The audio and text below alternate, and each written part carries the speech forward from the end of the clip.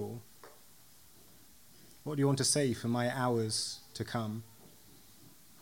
We spoke on Lectio Divina, a prayerful way of reading the Bible, saying that God can speak to us now, just as we are, through his words, that they're relevant for whatever circumstance we're in the midst of today. Today I'm going to speak about peace. I'm going to speak about how discerning what our calling might be, about how living as part of a community that's committed to its collective spiritual formation might give us peace. I don't come to you as an expert. I often lack peace myself and in my family. I'm speaking to you as a student rather than a teacher. I believe that what I share today will complement the talks that we've had in recent weeks about prayer, about the modern slave tragedy of human slavery, about obedience. I think that one of the strands that runs through all of these things is the challenge as Christians of getting a balance of action and contemplation. We're a passionate church, full of people who want to serve, full of people busy trying to show love to others. We're social workers and lawyers and teachers and volunteers. I think the challenge for us is not to get lost in our busyness, to make time to build a solid foundation which can sustain us for the love that we want to show others.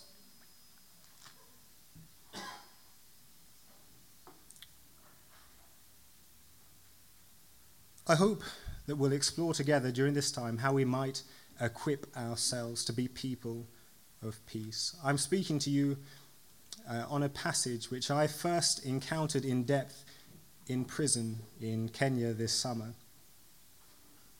It was in an environment where most people would imagine there's no peace, there's no hope, an environment of pain. It's a passage I encountered alongside prisoners and prison staff and people who'd been sentenced to death.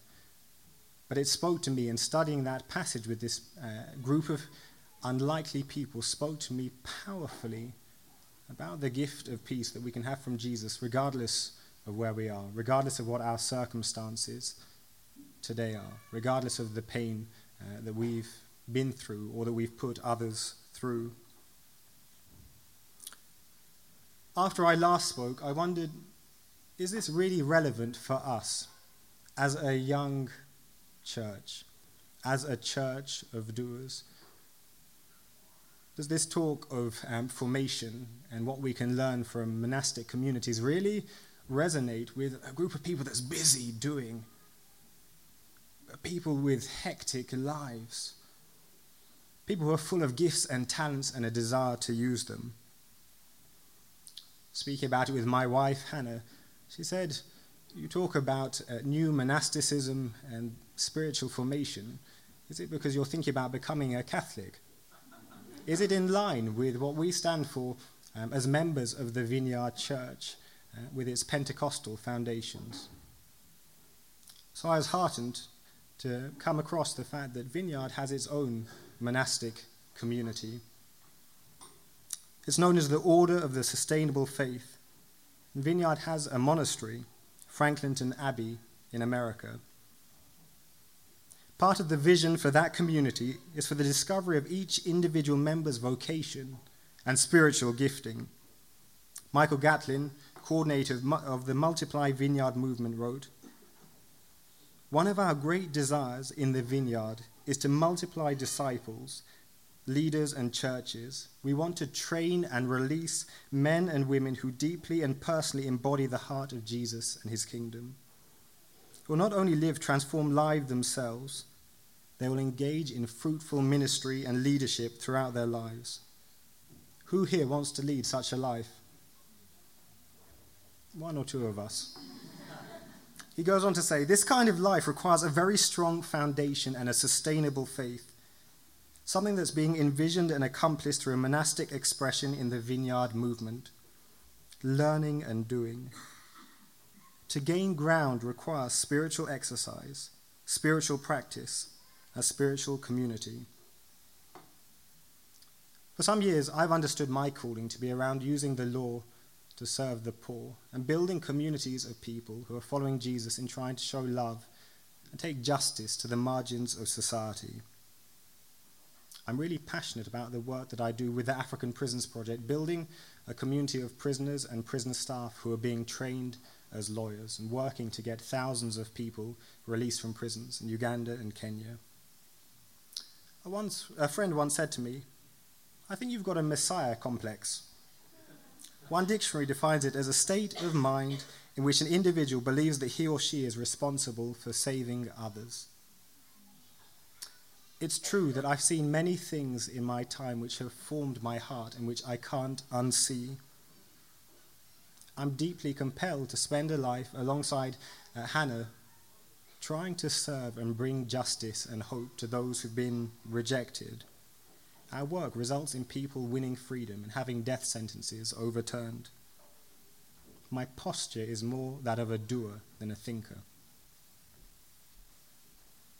I wonder if it's because so many of us are addicted to action, to busyness, to noise.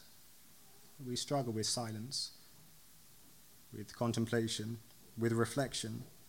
I wonder if the compulsion that many of us have to act, resulting from the things that we've seen, the experiences which have shaped us, can sometimes cause us to lose perspective, to look to ourselves as the source of our strength and our gifts, rather than look to God. I consider myself a recovering activist. I'm now someone who's looking to be active, but also to activate others and to help them to understand their callings, to do so in a thoughtful and reflective way. When it comes to my calling around justice, I know that many others have had a similar calling before me. Others have the same now, and once I'm dead, still more will have it. I've come to understand that my responsibility is serving faithfully, and that the results ultimately are in God's hands. It's beautifully put in 1 Corinthians 3, verses 5 to 7. Paul writes, "What then is Apollos? What is Paul? Their servants, through whom you believed, as the Lord has assigned to each his role. I planted the seed, and Apollos watered it, but God made it grow. So neither he who plants nor he who waters is anything, but only God who makes things grow." Let's turn to John 20, verses 19 to 21, the main passage from which this talk was born. It says, "On the evening of the first day of the week, when the disciples were together, with the doors locked for fear of the Jewish leaders, Jesus came and stood among them and said, 'Peace be with you.' After he said this, he showed them his hands and side.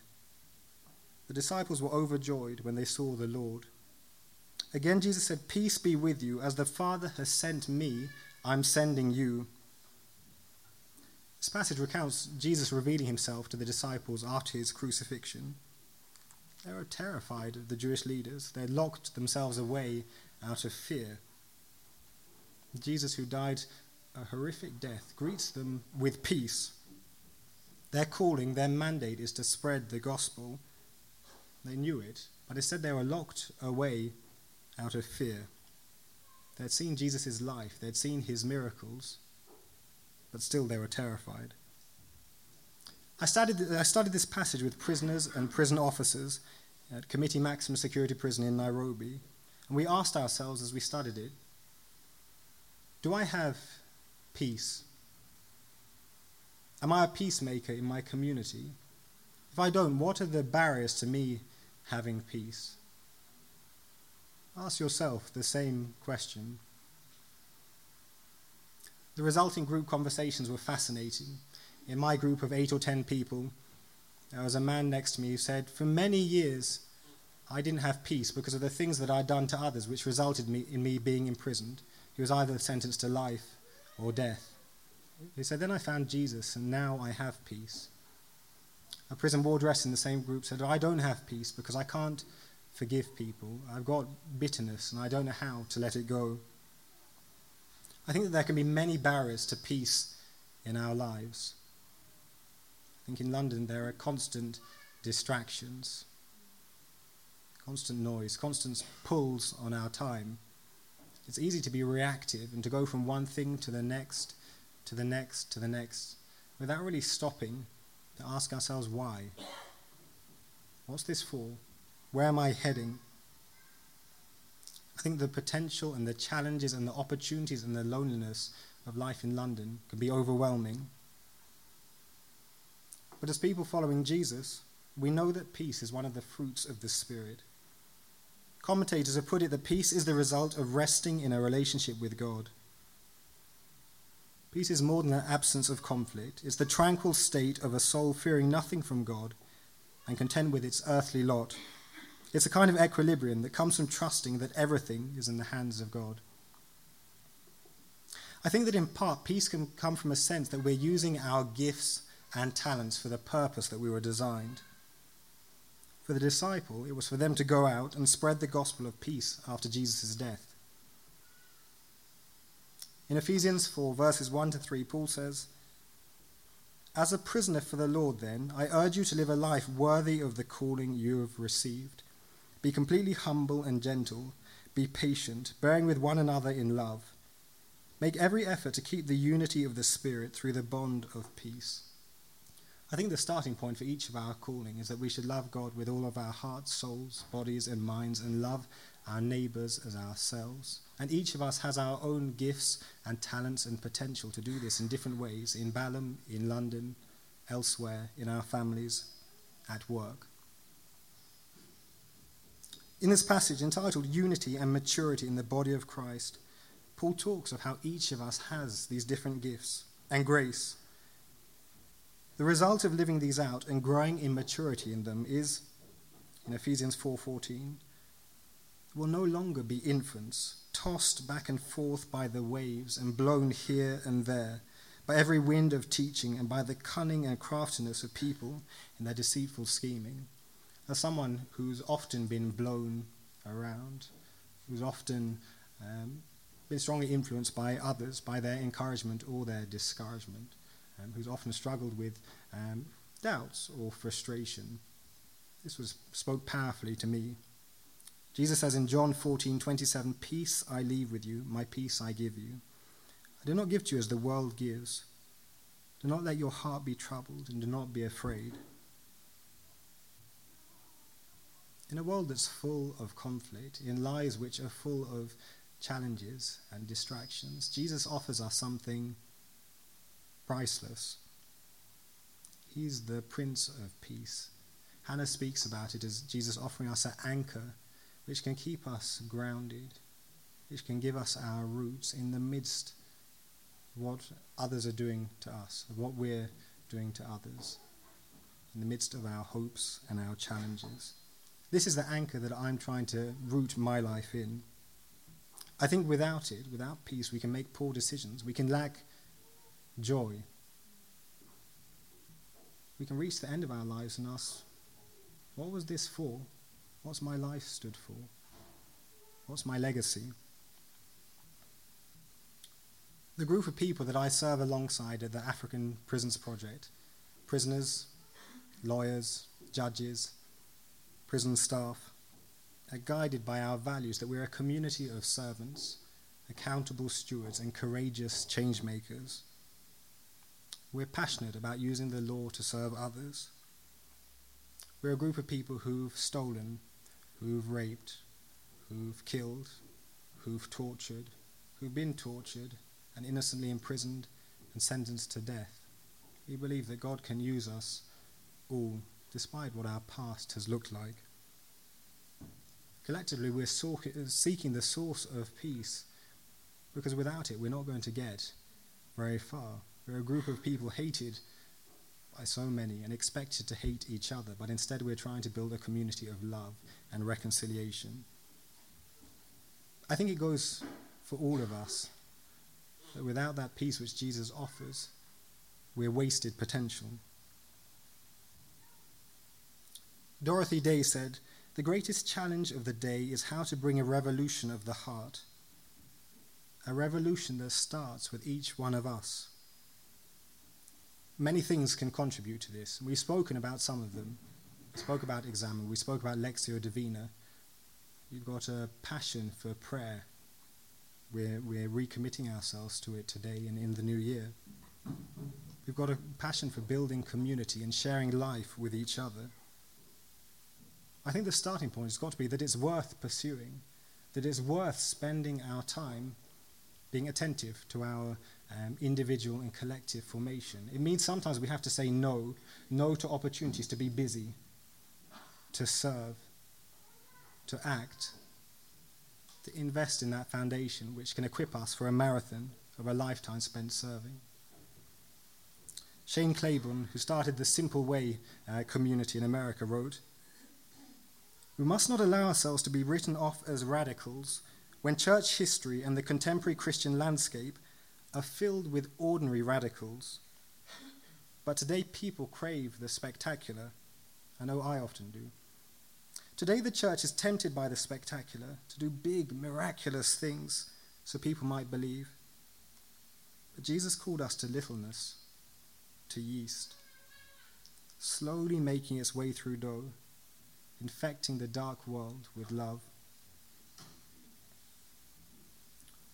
I think that there are simple things that we can do to help us keep the right perspective, to help us to act as yeast and to have peace.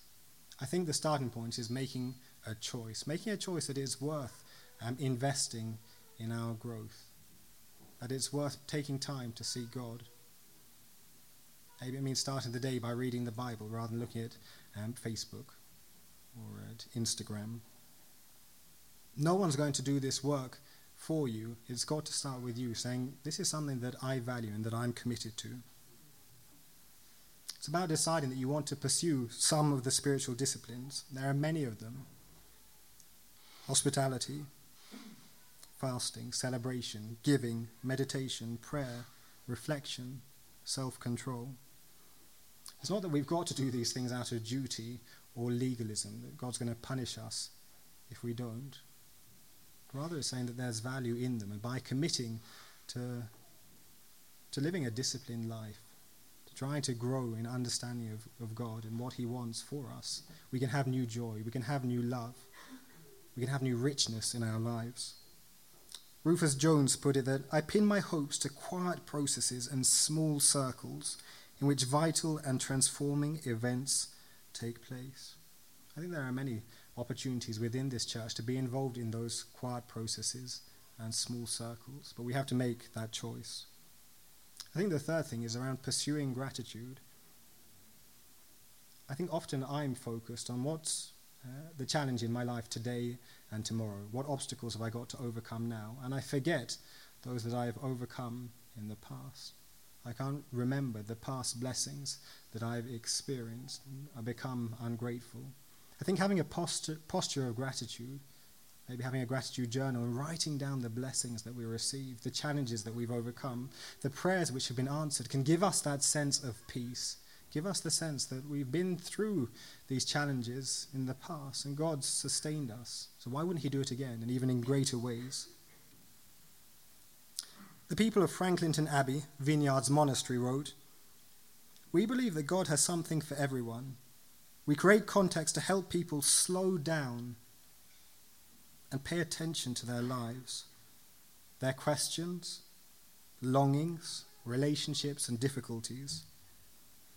These are the everyday places where we invite God to speak, to heal, and to bring hope."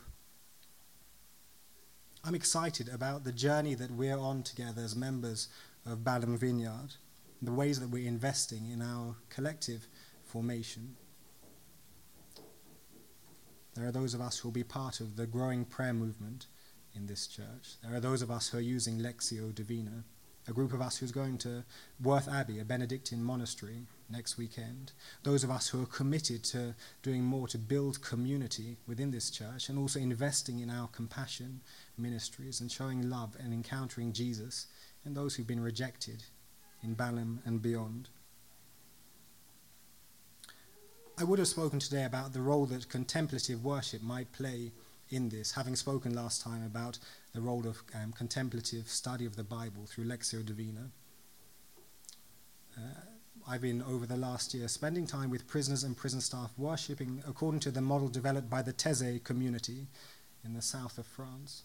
This is an ecumenical Christian group, mostly of young people, who've developed simple chants and prayers as a way of finding God. Hannah said if I did so, she'd disown me. And definitely the way of worshipping is maybe a little bit too reflective for her. But it's spoken powerfully to me and this community of prisoners and prisoners by choice that I'm part of. If the computer allows, I'd like to finish by sharing a song from the Taizé community. It's a chant in German, and it's roughly translated as, "My hope and my joy, my strength and my light, Christ my confidence. I trust you and I'm not afraid." What better way to sum up a life following the Prince of Peace? If we're able to listen to it, as you do so, perhaps ask yourself and ask God, what does peace look like in my life? And what does it look like for me to go out of this place as a peacemaker in my family, with my friends, at work, in my community?